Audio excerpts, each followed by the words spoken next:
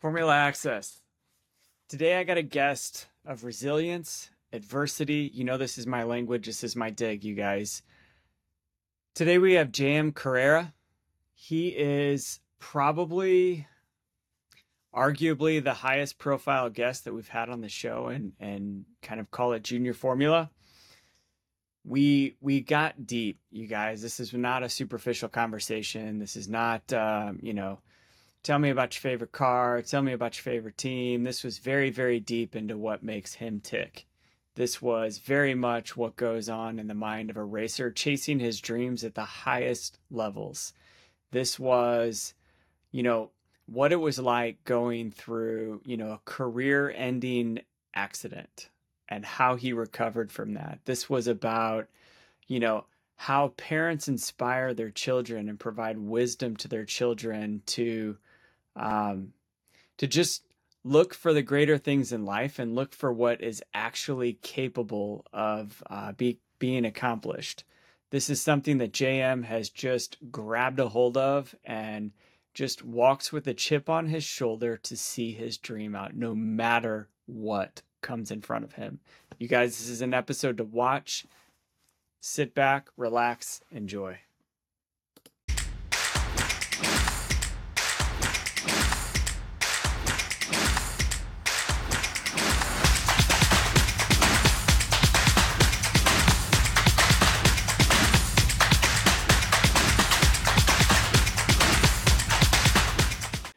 Formula Access, welcome. We bring the people of motorsports to your doorstep, and today I bring you a really, really hometown special guest to the show.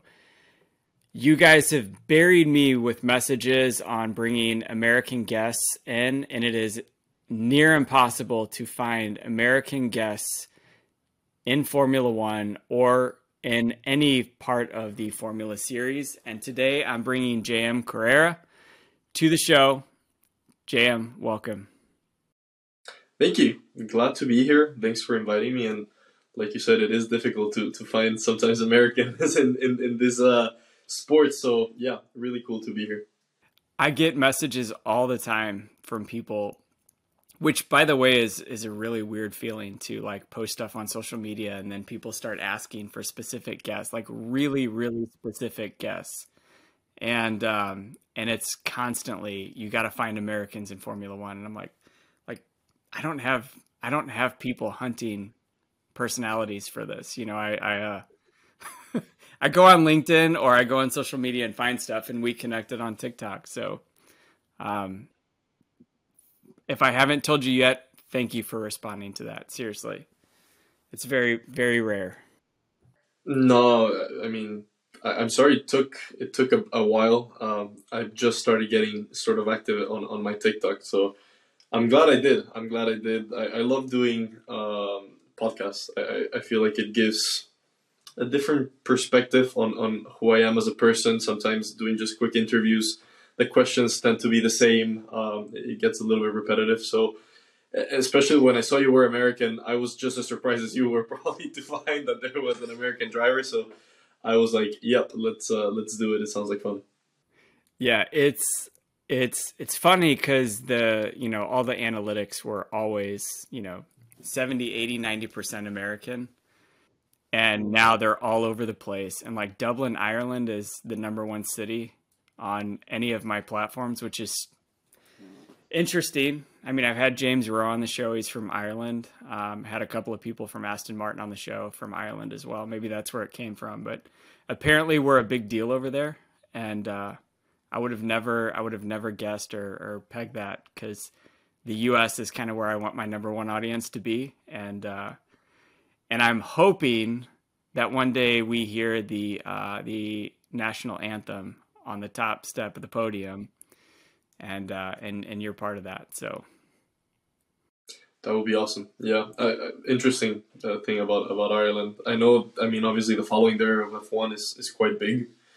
I think my largest audience, or one of my largest audiences, is the UK as well. So I think that maybe includes Ireland. Not sure, but lots of fans over here. And like you said, yes, it would be amazing to have more American drivers in Formula One, and if I can be the one with the top place and listening to the anthem, that would be pretty cool. So hopefully you can be there to see it as well.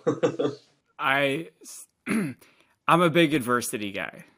So for me, it's champions are born and bred from adversity and challenges. And you honestly have a really, really powerful story of just resilience and overcoming adversity. And we can get into that later, but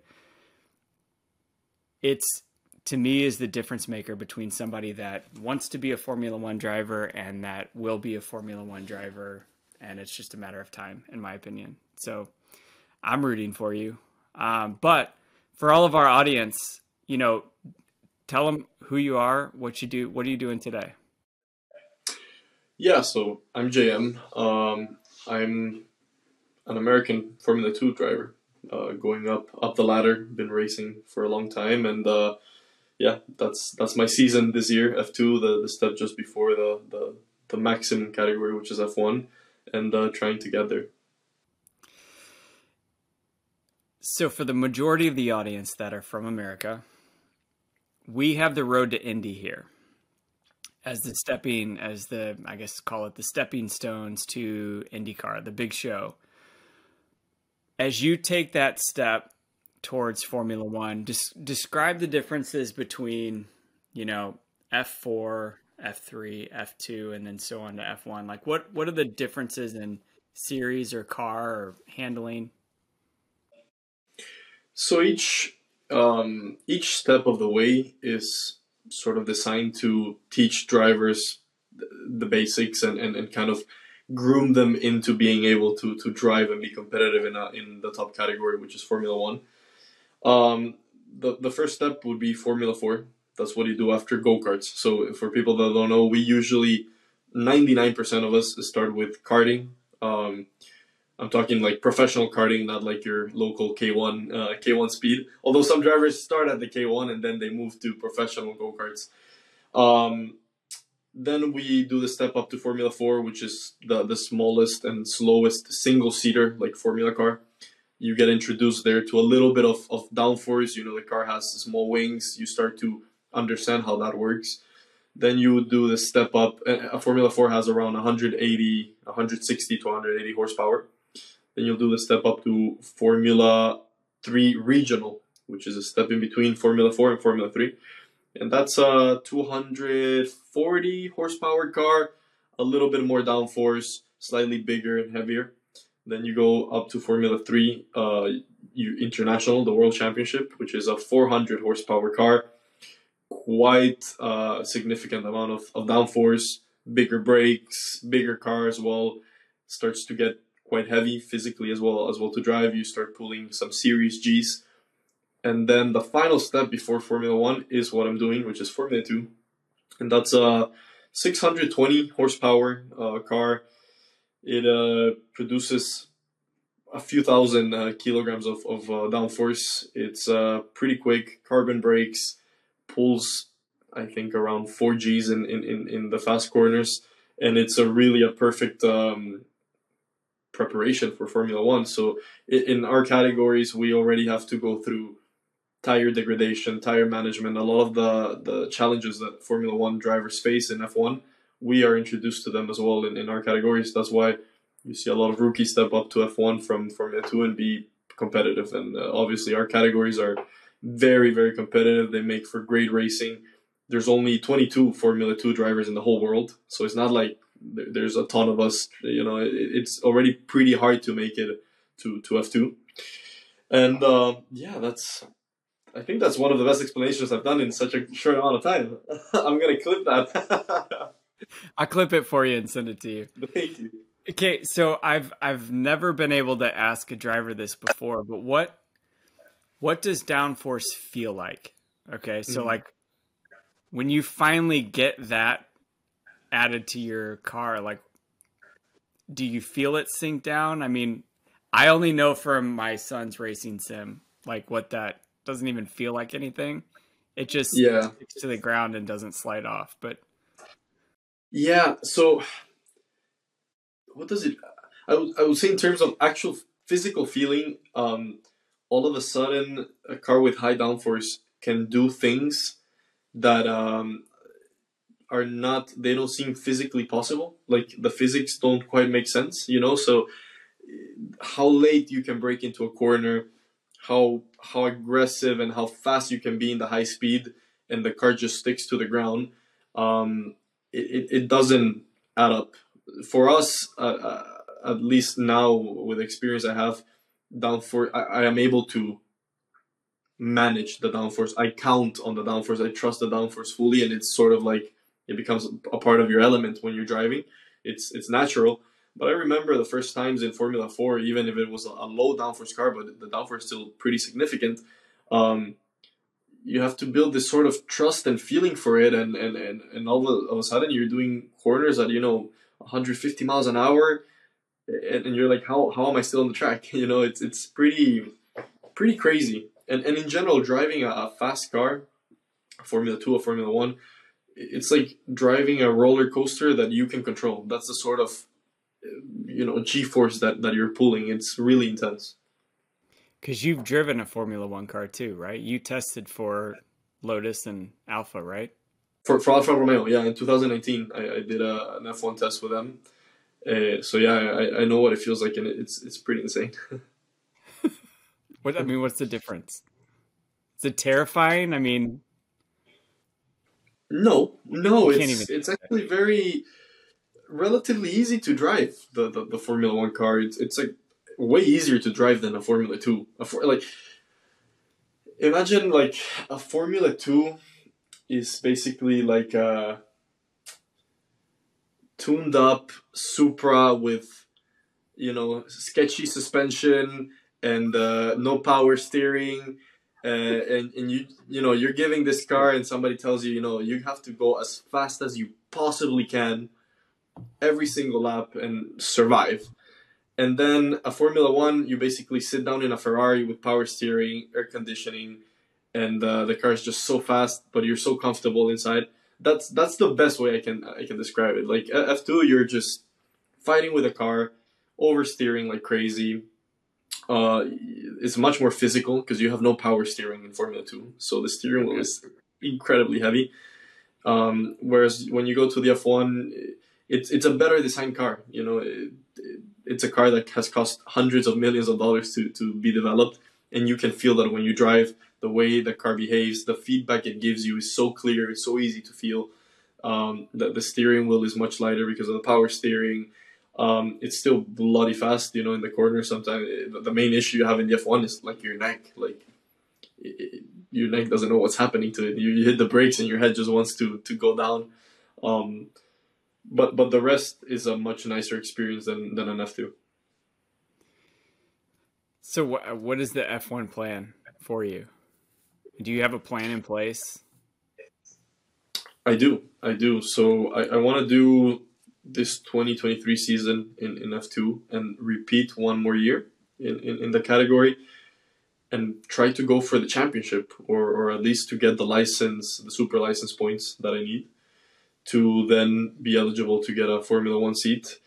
And at the same time, there's a whole sort of commercial plan to find partners and sponsors. Racing, as we were speaking about before, it's a business, and Yep. there's a lot of that matters when the time comes to go into Formula One, and I have a plan on that end as well. There's a huge American market that needs to be filled. So many fans coming in from the US, and they want drivers that they can cheer on too. So I am hoping to be one of those drivers and to appeal to them, and hopefully be the person that can represent them. I mean, you got to have sponsors coming out of everywhere. I mean, an American driver, given the last, call it 5 years of Drive to Survive, Miami bred. I mean, you've got to. I mean, I know you're not from Miami, but that's where you reside. But like, you basically check all the boxes off as a marketable person. Well, I'm glad you think so, and if you have any sponsorship ideas, I'm very open because I have some great sponsors, Yeah. some incredible American companies, but it's not easy at all. You know, like every year, finding the budget for Formula Two is obviously a struggle, and we put a lot of work and effort into it, and we have done a good job. But it's, you know, we're not like fighting off sponsors that are just throwing money at us. That's definitely not the case. It's a lot of work. It's just because you haven't done my show yet. That's why. Well, I hope. Hey, if this changes things, I'm gonna bring you to every race from now on. You can be my commercial manager. We'll find you a place for sure because yeah, it's a big thing. It's a big thing, and um, it's not a nice feeling as a driver. You know, when you're nearing the end of the season, the teams are getting filled up for the year after, and you're still trying to find the budget to be able to have a seat, and you have no idea what your future is gonna look like. It's pretty stressful. So yeah, it's I guess it's part of the game. What? Okay, so what is the call it value proposition in junior formula? I mean, Formula Two is basically Formula One when it comes to. I mean, you're on F1 TV. I mean, you have your own kind of call it Drive to Survive show. What does a sponsor get at that level? Mm. So Formula Two, in my opinion, is heavily undervalued for Yeah. what it is, and the reason for that, again, this is my opinion, is because in F1 we have seen in the last 10 years, but especially the last five, you know, with Drive to Survive, teams have turned a huge focus into commercializing the teams, marketing, social media, etc. And that change hasn't arrived in F2 yet. So teams are Hmm. still a lot more, I won't say traditional, you know, like run by old school team owners that have had these teams for many, many years, and they're sort of old school in the marketing. They don't understand why they need marketing, why that is important, how they could make money from that. And that affects us as drivers as well because unfortunately there's also this market of drivers that are pretty good and they just have quite a lot of family money and they just come in and they pay the budgets and it's not an issue for them. And that kind of destabilizes the way things work.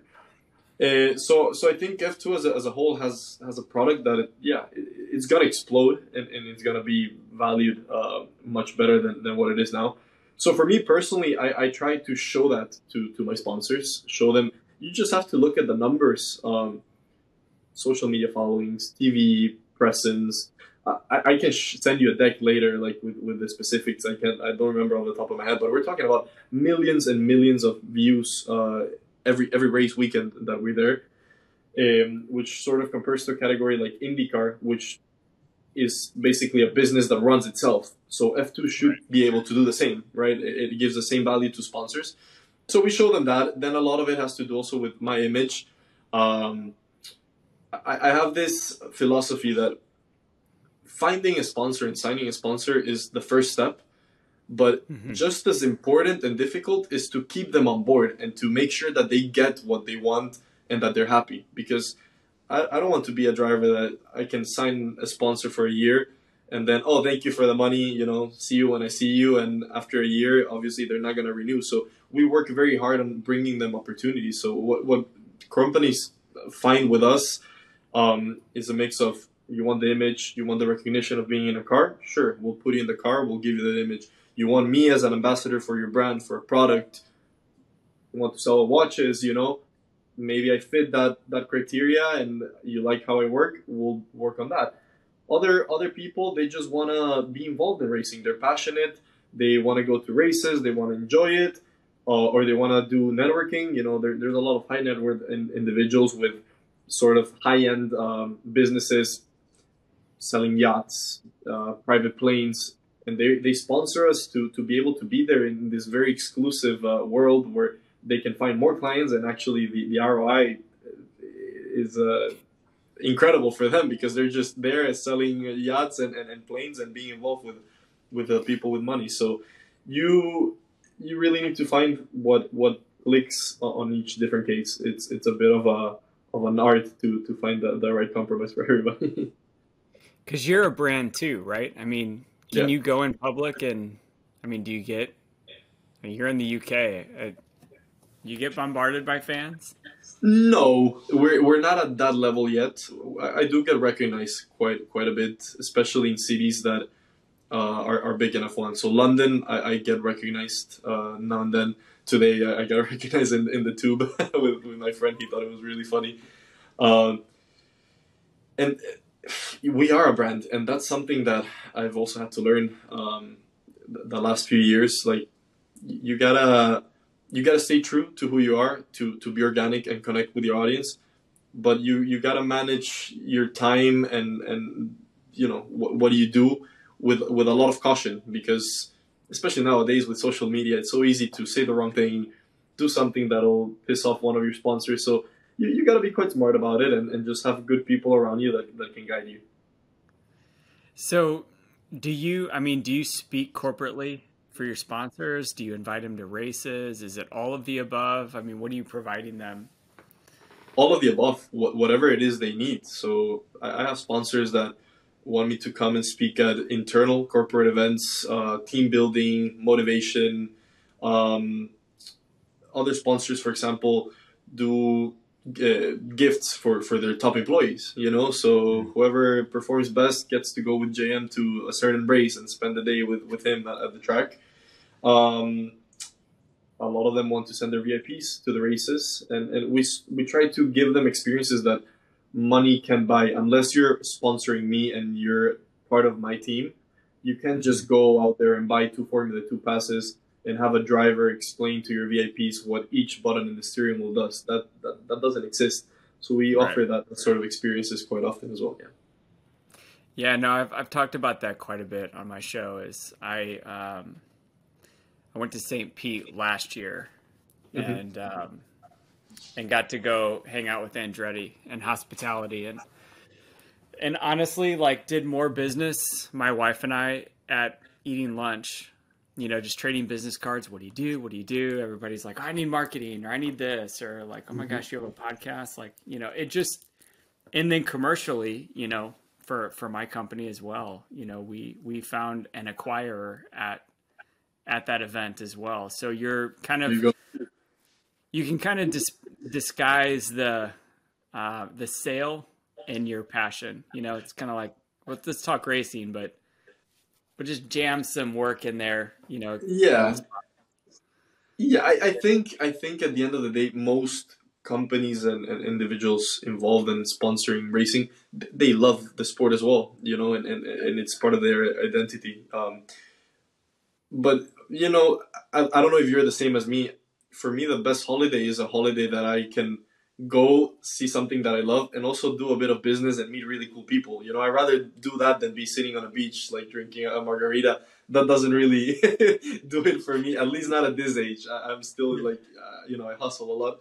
So yeah, I see a lot of that, and I've seen like incredible business connections be made. Like a lot of racing is also run by B2B. Yep. You'll get a company that maybe the owner wants to sponsor you, but he doesn't want to actually put money on the table. So you'll tell him, hey, no worries. Like, who are your suppliers? What business are you in? We can find suppliers that want to come in and do B2B, and in exchange of getting your business, they'll sponsor me for you. And that sort of stuff happens all the time.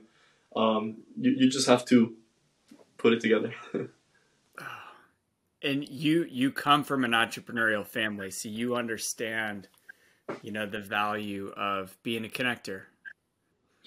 100%. Yeah, I was lucky that my dad, when I was coming up through the categories, he never let me have it too easy. He made me work for it, and he had me involved in negotiations, contract signings from an early stage. He's also involved me in. He's a businessman, and he's involved me in his businesses as well. So sometimes he'll take me to a board meeting with him, and since I was like 14, just sitting there, like in the beginning, I didn't know what was happening, but that shaped me to understand really the business side of racing a lot more than most drivers, and that helps massively because, like we said before, I am the brand. So if I can understand what a business is looking for, how it works, I can shape sort of my program to fit that business pretty well. So I like it. I really do enjoy it. Even like I told you before, when I retire, I know I'm gonna do business, even if I don't need the money, because I find it so interesting. It's competitive, like racing is. It gets my emotions going. Yeah, yeah, good and bad. Yeah, exactly.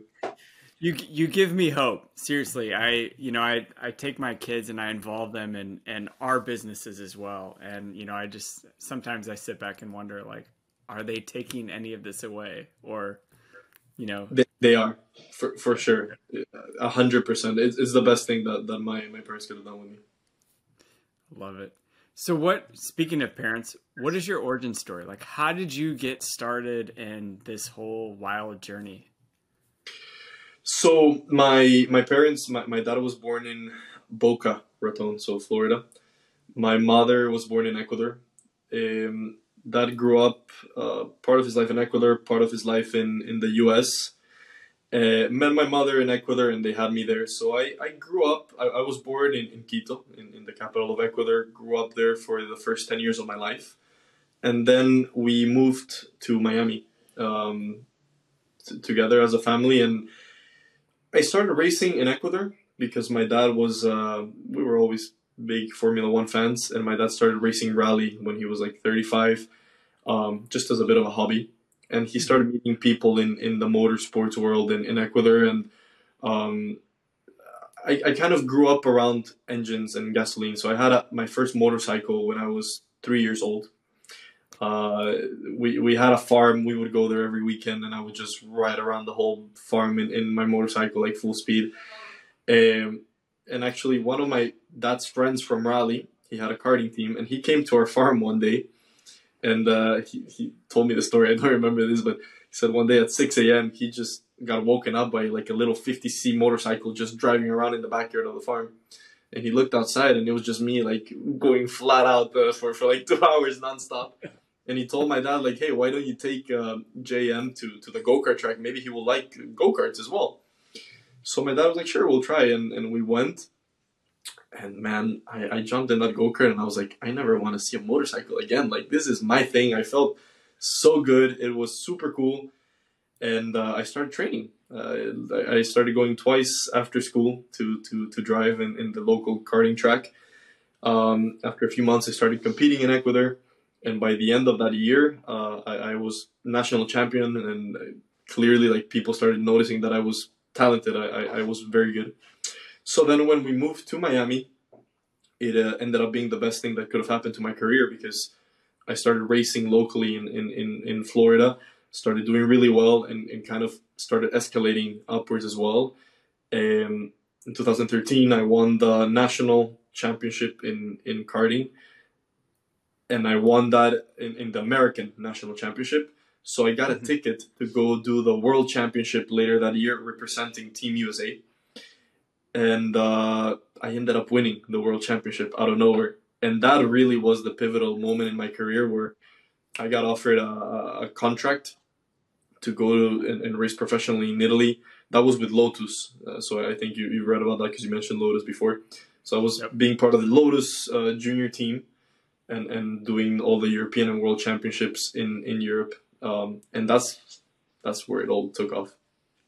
When did you know, like, this wasn't just for fun, that this is like your dream? And it was my dream since the beginning, since my early days training at the go kart track, because I grew up watching Formula One. So one of my heroes back then was Fernando Alonso and Michael Schumacher. Um, so I always thought that was really cool. And I guess when I started racing go karts, I was like, okay, I can be them. You know, they started like this, so why can't I do the same? So that was my dream. I mean, I had tunnel vision from the beginning. I must say, at that age, it was very naive of me. Of course, I was 7 years old. I was convinced I was going to be a Formula One driver.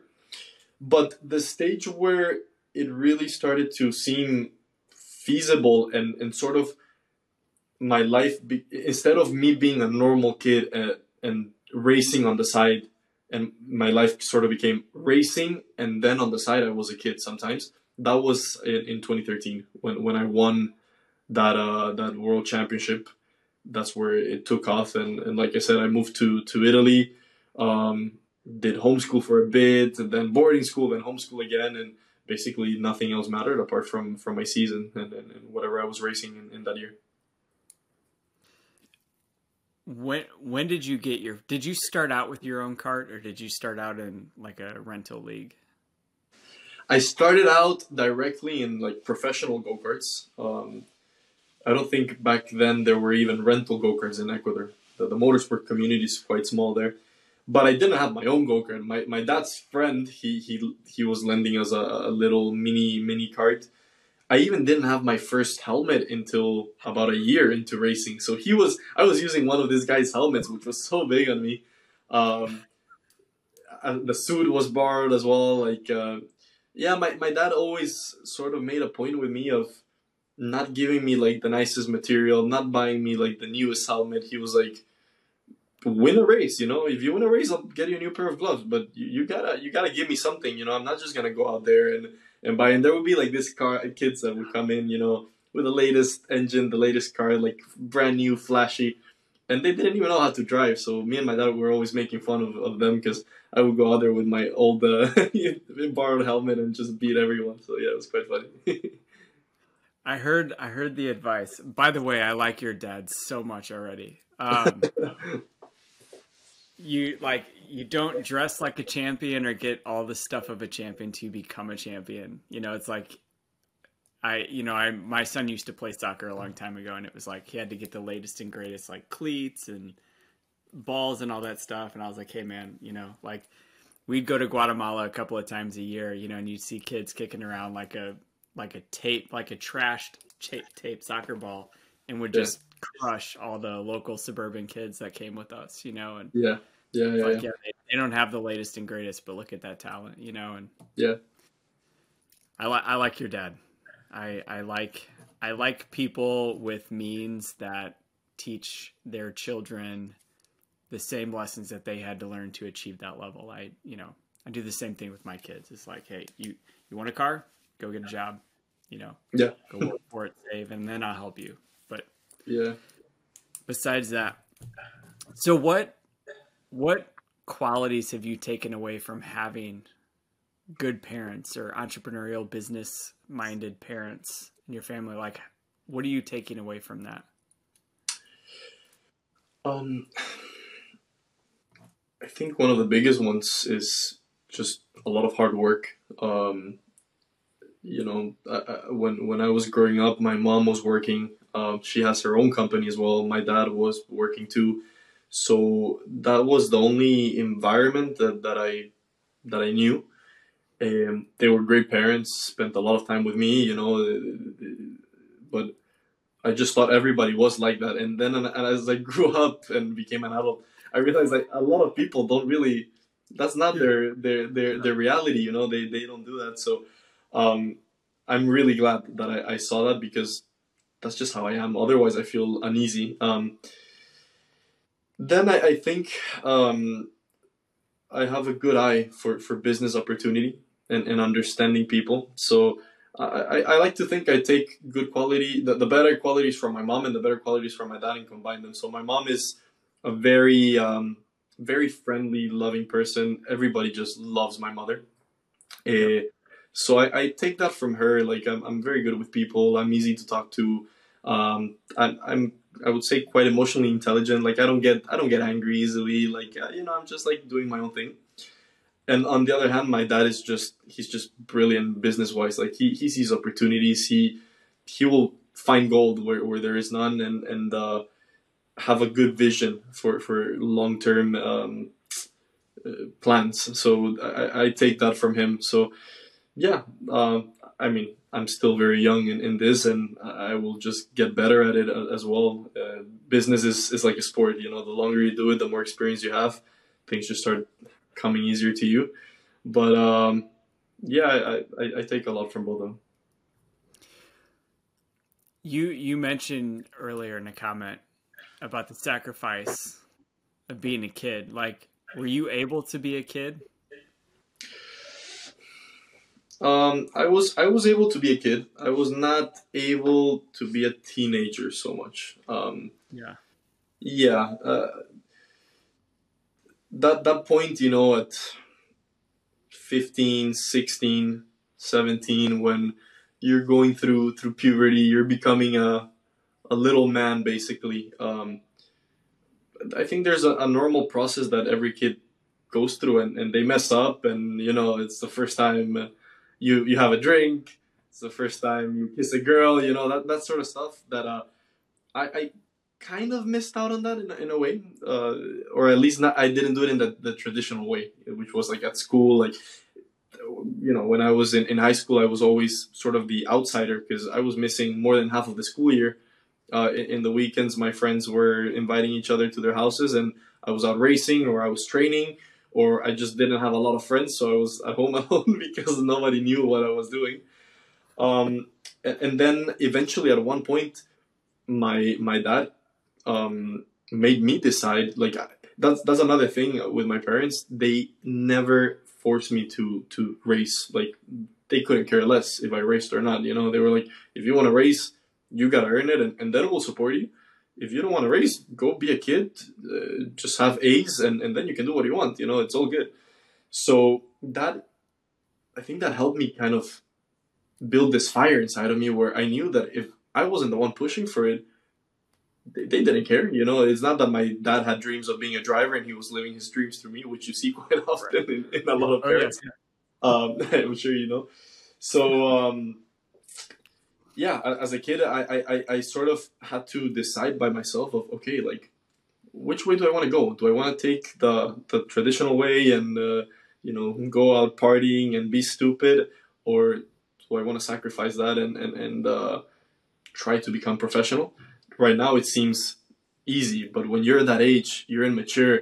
It was like a battle, Like at some points I tried to do both as well, and it obviously didn't work. You compromise on both sides. So yeah, it took a bit of time and maturity until I got the flow of that right. I love that analogy of being able to be a kid but not a teenager. I have two teenagers, so I I get this whole world that you're talking about. I was a teenager at one point in my life, but to see it outside of that is a different experience. But that's an amazing analogy of the sacrifice that you're making to chase this dream. And honestly, I think it's admirable that you have the wherewithal and the emotional intelligence to know what that means and to understand what it takes to chase it. But Thank you. of all the time that you've had in motorsport, I mean, you're basically there. What's been your pinch me moment of your career so far? um, well, basically, it's not there. There's still a lot of work to do. And I keep myself very honest in that. Being in F2 is a privilege. We are very few, but we haven't made it yet. So yeah, I every year I just work harder than the previous one. But I think first I'm gonna give you three good ones. First one was when I won the karting world championship. That was like holy smokes! Like I was not expecting it. I was, I think, the first American to do it since the 1970s as well. So it was like, wow. I could not believe it. I could not sleep for 3 days. No joke. I did not sleep for 3 days.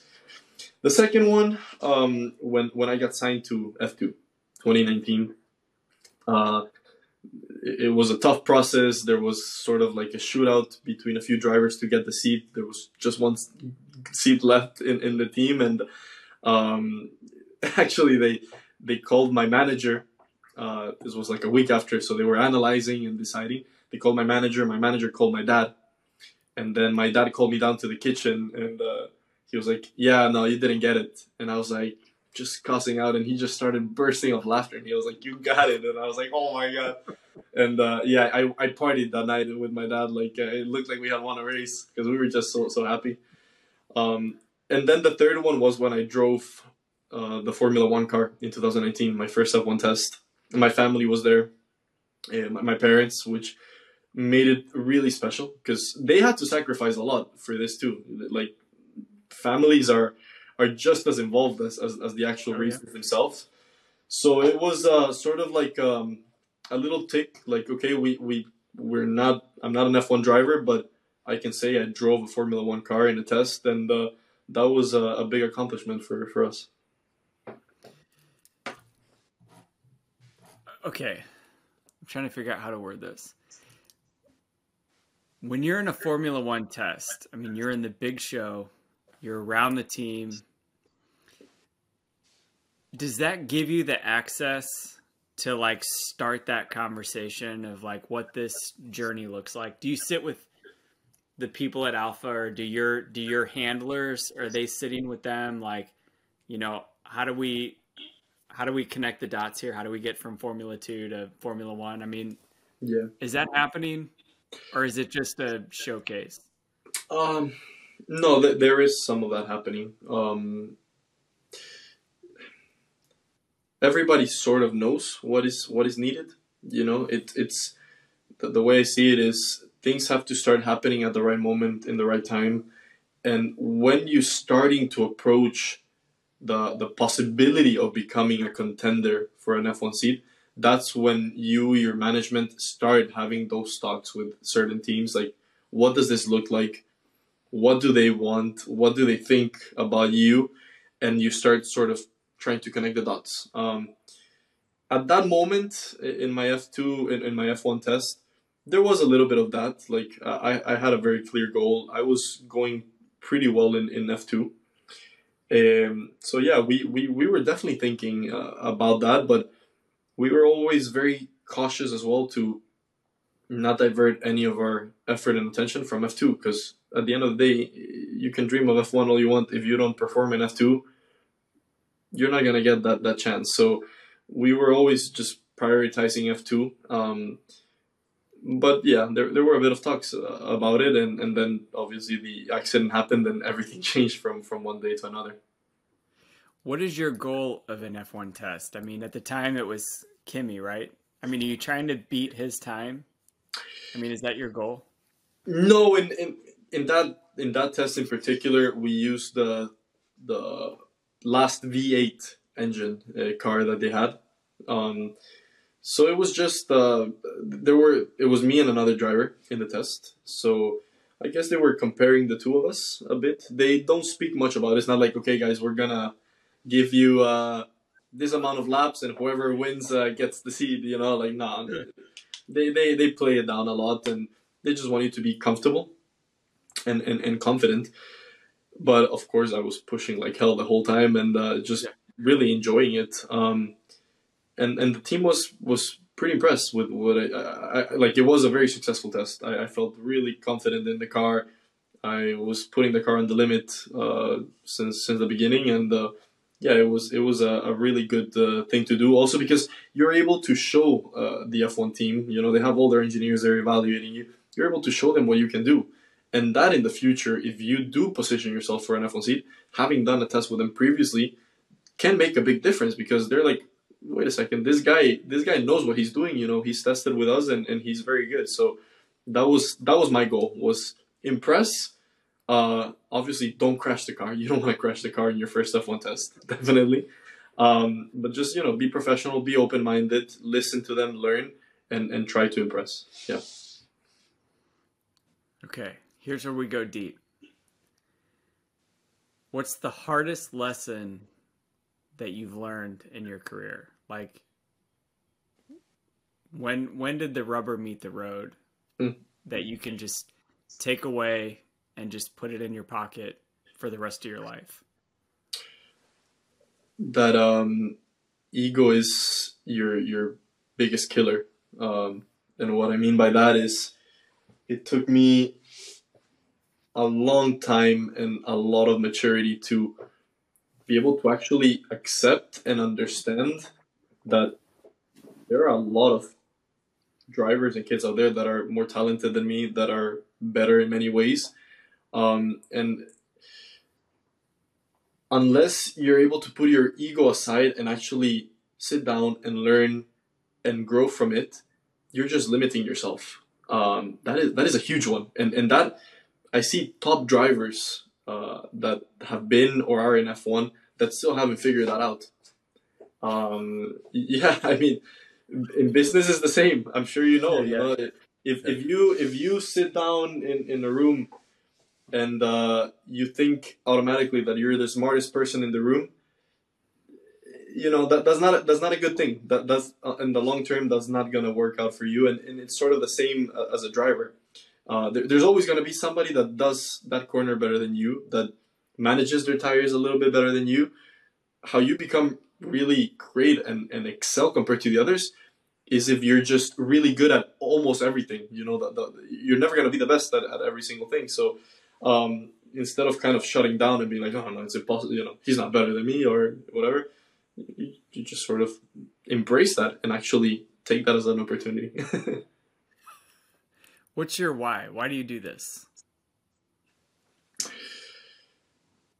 Because it's different. Because Yes.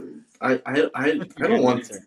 I don't want the normal life. That Yeah. is something that I knew since I was born. Like, I just want to be different. I want to do things my way. I am addicted to the adrenaline and the emotions that it brings. I'm sort of addicted to the lifestyle at this point because I've been doing it for so long. All the traveling and the intensity of it.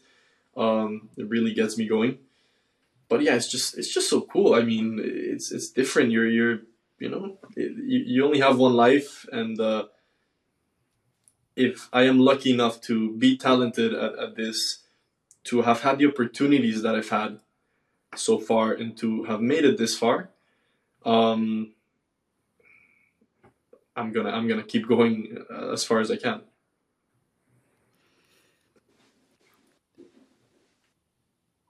So I obviously I don't want to I don't want to beat a dead horse here and talk about the accident here, but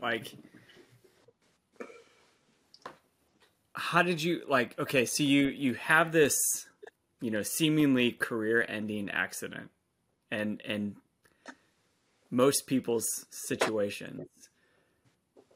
When and how did you decide like this is not going to stop me? This is just basically this is a short season, it's a setback.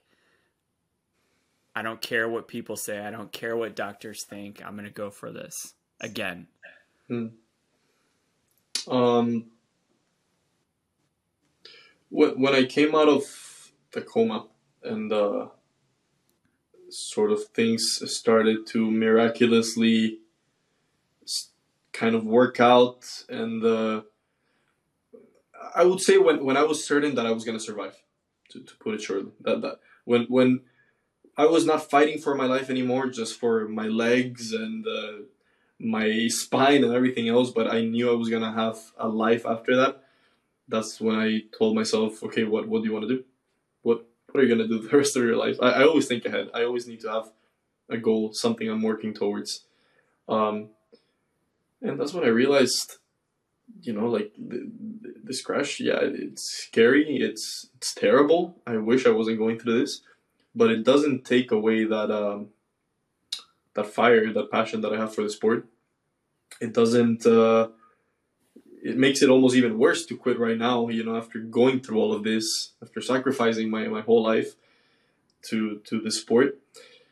And one really important thing that led me to this decision as well was I realized early on that I was going to need a lot of motivation to actually get through the whole rehabilitation process. And I couldn't think of a better motivation than to say something absolutely crazy like, I'm going to race again. And everybody was going to tell me, like, no, you're not. And then I was going to prove everybody wrong 2 years later. So I was like, that's a perfect plan. Like, that's exactly what I'm going to do. And that's when sort of my master plan began. More, I got to work, and I literally planned the whole thing. Like it was like this. I'm gonna do this. I'm gonna do that. I'm gonna see this doctor. This treatment. Uh, Deal with obviously you have unexpected stuff, but I will drive again. Yeah, that was I was still in the hospital at that point.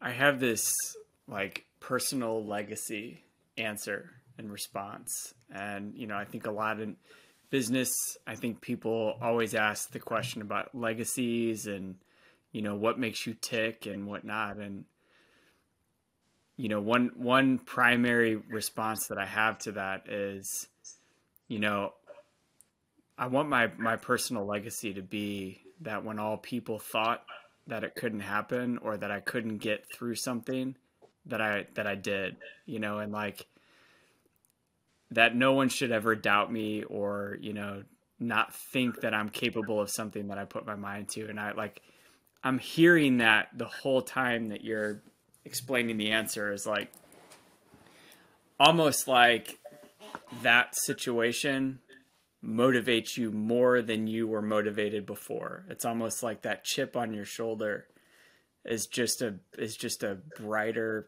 hotter fire that gets created. Maybe I'm wrong, No, but you're not in your head. that's So spot on. That, but I have a question for you. Like legacy, when you think about your legacy, is it once you're dead or while you're still alive? I think I always evaluate that. Hmm. I always keep a professional legacy and a personal legacy, and and I always try to be prepared to answer that question. That's, in business, that's how you kind of set somebody off really fast, is like if you're losing control of the conversation, if you just say, what is your legacy in life? Like, what do you want to be remembered by, or how do you want people to, view you? 9 out of 10 people can't answer that question like that, and I Hmm. think that, it really, when you can answer that question in a professional environment, it really like showcases who you are. Like you've actually thought of what you want to be when you grow up, or you've thought what you want people to say when you're not around or when you're dead, Yeah, and I think that's always important, because when you get around the highest levels of business, and you know this from your parents, your people come at you for like, they want something that you have. They want wisdom, they want information or a formula or how you got where you got. And when you are a sponsor, when you are a leader or somebody, you're motivated by people that have like thought like you have.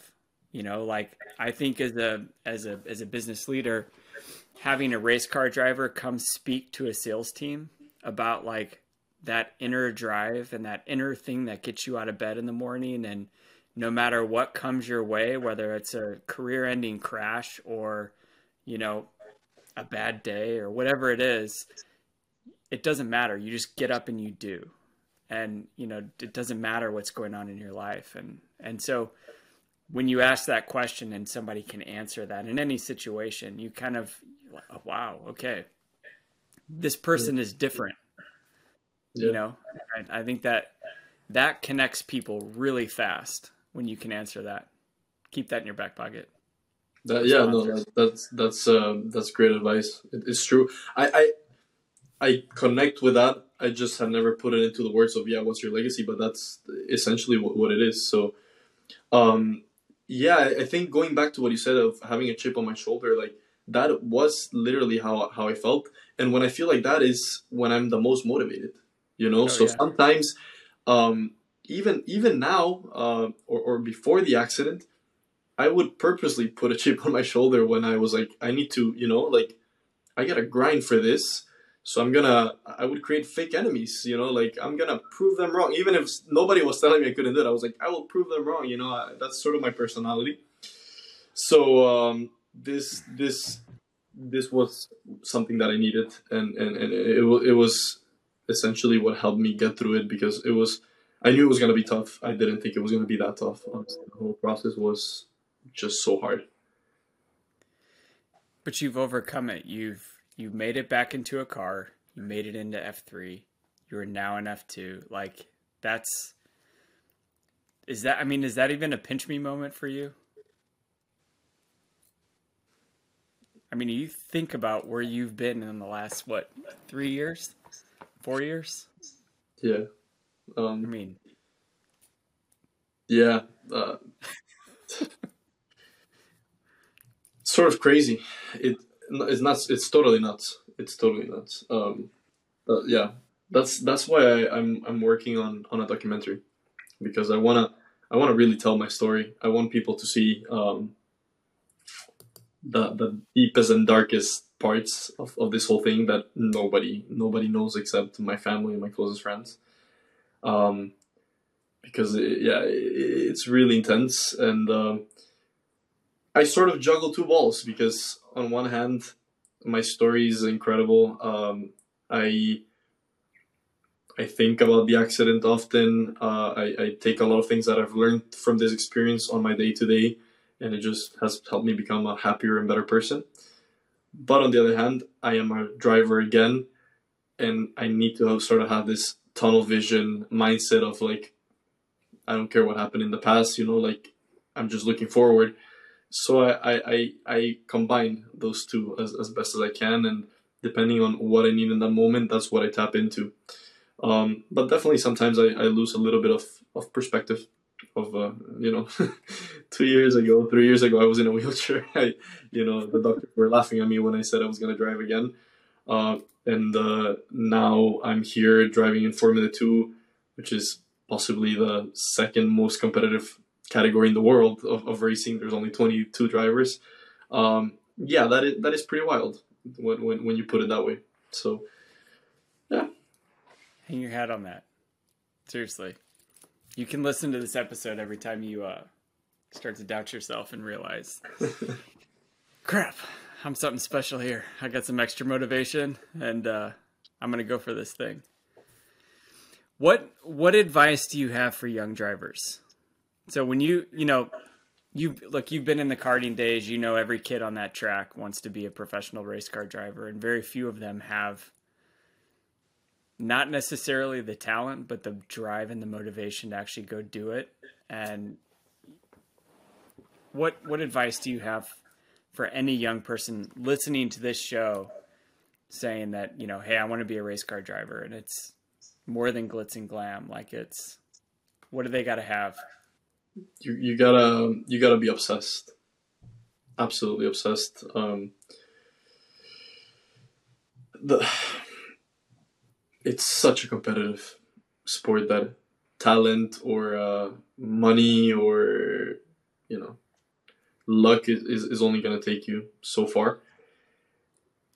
My mentality was always, how do I make a difference in anything? It can be from the smallest little thing of how I train at the gym, to at what time I arrive to the track, to how many minutes I slept the night before. Like, the higher you go up the ladder, the more of these details everybody's looking at, and the more competitive it is, and the harder you have to try.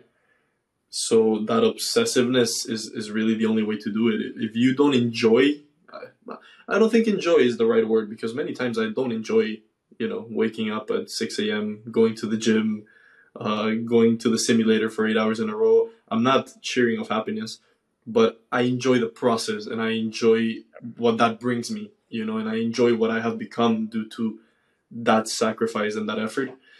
Um, but really, you have to be fully committed, and Yeah. like you said, the motorsports, F1 in particular, is so much glitz and glamour, and Yeah. kids see that and they're like, oh my god, like, I want to be an F1 driver and party every weekend and hang out with models and be in a yacht in Monaco. Like, I'm sorry to tell you guys, but that's not the reality. That's maybe the 5% of the public things that F1 drivers are doing. The other 95%, they're grinding, they're busting their ass in the gym, they're talking with sponsors, doing things that they don't enjoy doing, and just for that 1% difference. So yeah, just work really, really hard. Who is your most trusted person around you. You're getting to the level of, call it stardom, where people start kind of surrounding you.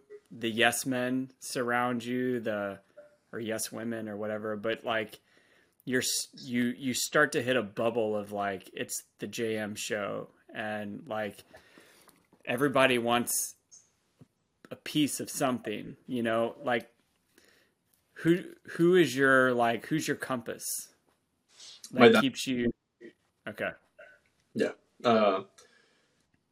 Not just him, but I Sure. mean, me and my dad, we're tight. Like we really. Uh, he is my compass for a lot of the racing stuff. I like to think that I'm his compass for a lot of the business stuff. Sometimes he calls me up for advice on things he's dealing with in his company, and I tell him, look, I have no idea what you're talking about, but this sounds like this is what you need to do. And he always tells me like, damn, like you know exactly, you understand me. So, and it's the same with me. So I have started to get a feel of that bubble that you're talking about, which is something sort of new to me, but it's not a surprise. So I have people that I trust. I have a very good radar on what people want and the true intentions behind everybody. And you just gotta keep the ball rolling. Always be true to yourself. Don't get caught up in that bubble yourself. And that's why I stopped you before when you said you're basically there. Like, no, you're not.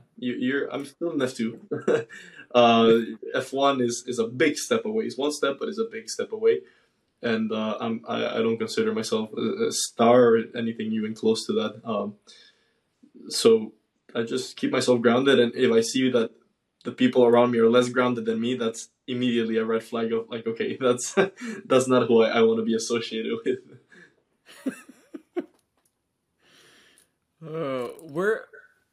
Where does this resilience and just, I don't know, perseverance come from? Like how is this created?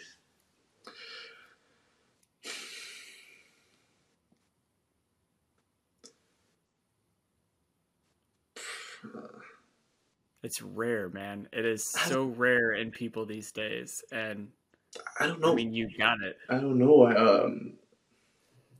I think probably a mix of maybe genes. I have two very resilient parents, but it's what's that? What is it? What they call like the difference between how a person is due to their genes or due to the experiences they had.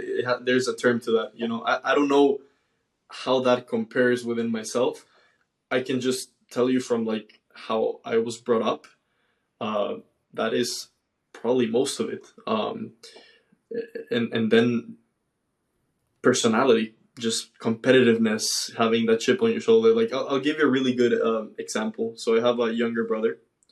He's 19 years old. The smartest person I know. No joke. Like this guy, anything he gets into, be it video games, studying, or even sports, he's so coordinated. Like I always tell him, he's 10 times more talented than me at any sport, including racing. Including racing. Mm-hmm. If he would have chosen racing, I'm sure he would have been more talented than me. But he doesn't have the same personality that I have of like just being so freaking competitive and like putting your mind to something and like not being able to sleep until you do that. So he tried karting when he was like 6 or 7 years old, and he just told my parents, look, like this is cool, but whatever. Yeah. I don't care if I win. I don't care if I lose. And now he's studying, and he's. I always tell him like you better be successful because if I don't make it in racing, you're gonna have to pay my bills, and I'm sure you're gonna make a lot of money because you're so smart. So he's my plan B. But I guess a lot of it is just personality. You can ask my parents when I was already like 3 or 4 years old. Everything was a competition. Like who could shower the fastest, who could eat their food the fastest, who could run the fastest. Like I was just like always looking for that satisfaction of being the best at something, or yeah, beating other people. So I think a lot of it comes from that too. This is just a stupid dad comment. In a wrestling match, who wins, you or your dad? Now. Me, me, Okay. yeah. He's strong. I don't know if he's stronger than me. I'm pretty strong now, but just his cardio wouldn't last. You know, after a couple minutes tossing, he would be out of breath. Yeah, but we haven't tried it. I hope it doesn't get to that. My son's like 6 feet tall, so he's probably 6 inches tall. Well, he's probably 4 inches taller than I am, and you know, he'll lift weights and he'll be like, "Dad, check my guns out." You know, he's like, "I'm so much taller and bigger than you are," and I'm like, "Yeah, but you can't take me." Oh yeah. You know, How there's so old is much. he? He's 16, so Wow. So he's really tall. Wow. Yeah. yeah, yeah, he's very very tall, very athletic, but Dad's still got more fight inside of him. So Yeah. Well, you know, experience means a lot in everything you do. Yeah. well, seriously, Jam, thank you for coming on. I mean that from the bottom of my heart. Like, I really appreciate when people take time to come on a show and tell their story, because you have an amazing story, and you know you've got a very impressive personality, and I'm around a lot of young people and a lot of people in the business world, and those are rare qualities that you carry. It's going to take you a long way, and you know whatever we can do to help you get there, you know, we're here for you. You know, if you ever want to come back on the show and ask for something, come do it. You know, I always say we're completely open. I still text and email every guest that I've had on the show. And, you know, if you're ever at a race, if you're in Austin, you know, definitely hit me up, and love to shake your hand, meet you in person. And, just thank you. I really appreciate it. You're busy, busy, busy. And we're just a little passion project here. So No, no, no. On the other hand, thank you. This has honestly been one of the best podcasts I've had. Really, really cool. I think we understand each other a lot on the business side as well, so that's nice, and really my pleasure. I will exchange numbers with you, and we'll be in touch, and I'm sure I'm gonna meet you in person later this year. So yeah, awesome. Thanks for having me. Thank you for all the listeners, to all the American fans. I hope you enjoyed it. Follow my season in F2, and yeah, we'll be in touch, and I would love to be back. yeah, I got a dog in the F2 fight now. Let's go. Yeah, you gotta follow it, and I don't know if you've seen a lot of F2 races, but the show is incredible. Like you'll be entertained for sure. So Yeah, I've been following the what is it, Catch the Dream or yeah, Chasing the chasing Dream? the dream. Yeah, Yeah, that's a good show. I wish they would send that to Netflix or something and get some real airtime, but yeah. it is like it's buried in this app, and I did find it. I tried to promote it on social media, but it needs a lot more airwaves. It's like I told you, F2 is a work in progress. I think as a series, it has potential, but it needs a little bit of push. So yeah, but it'll get there. It'll get there. All right. Thank you. Thank you for coming on. I got to jump onto a sales call actually. So, All right. Good luck. Good luck with that, and we'll be in touch. Take care. I, All I right. appreciate it. Bye.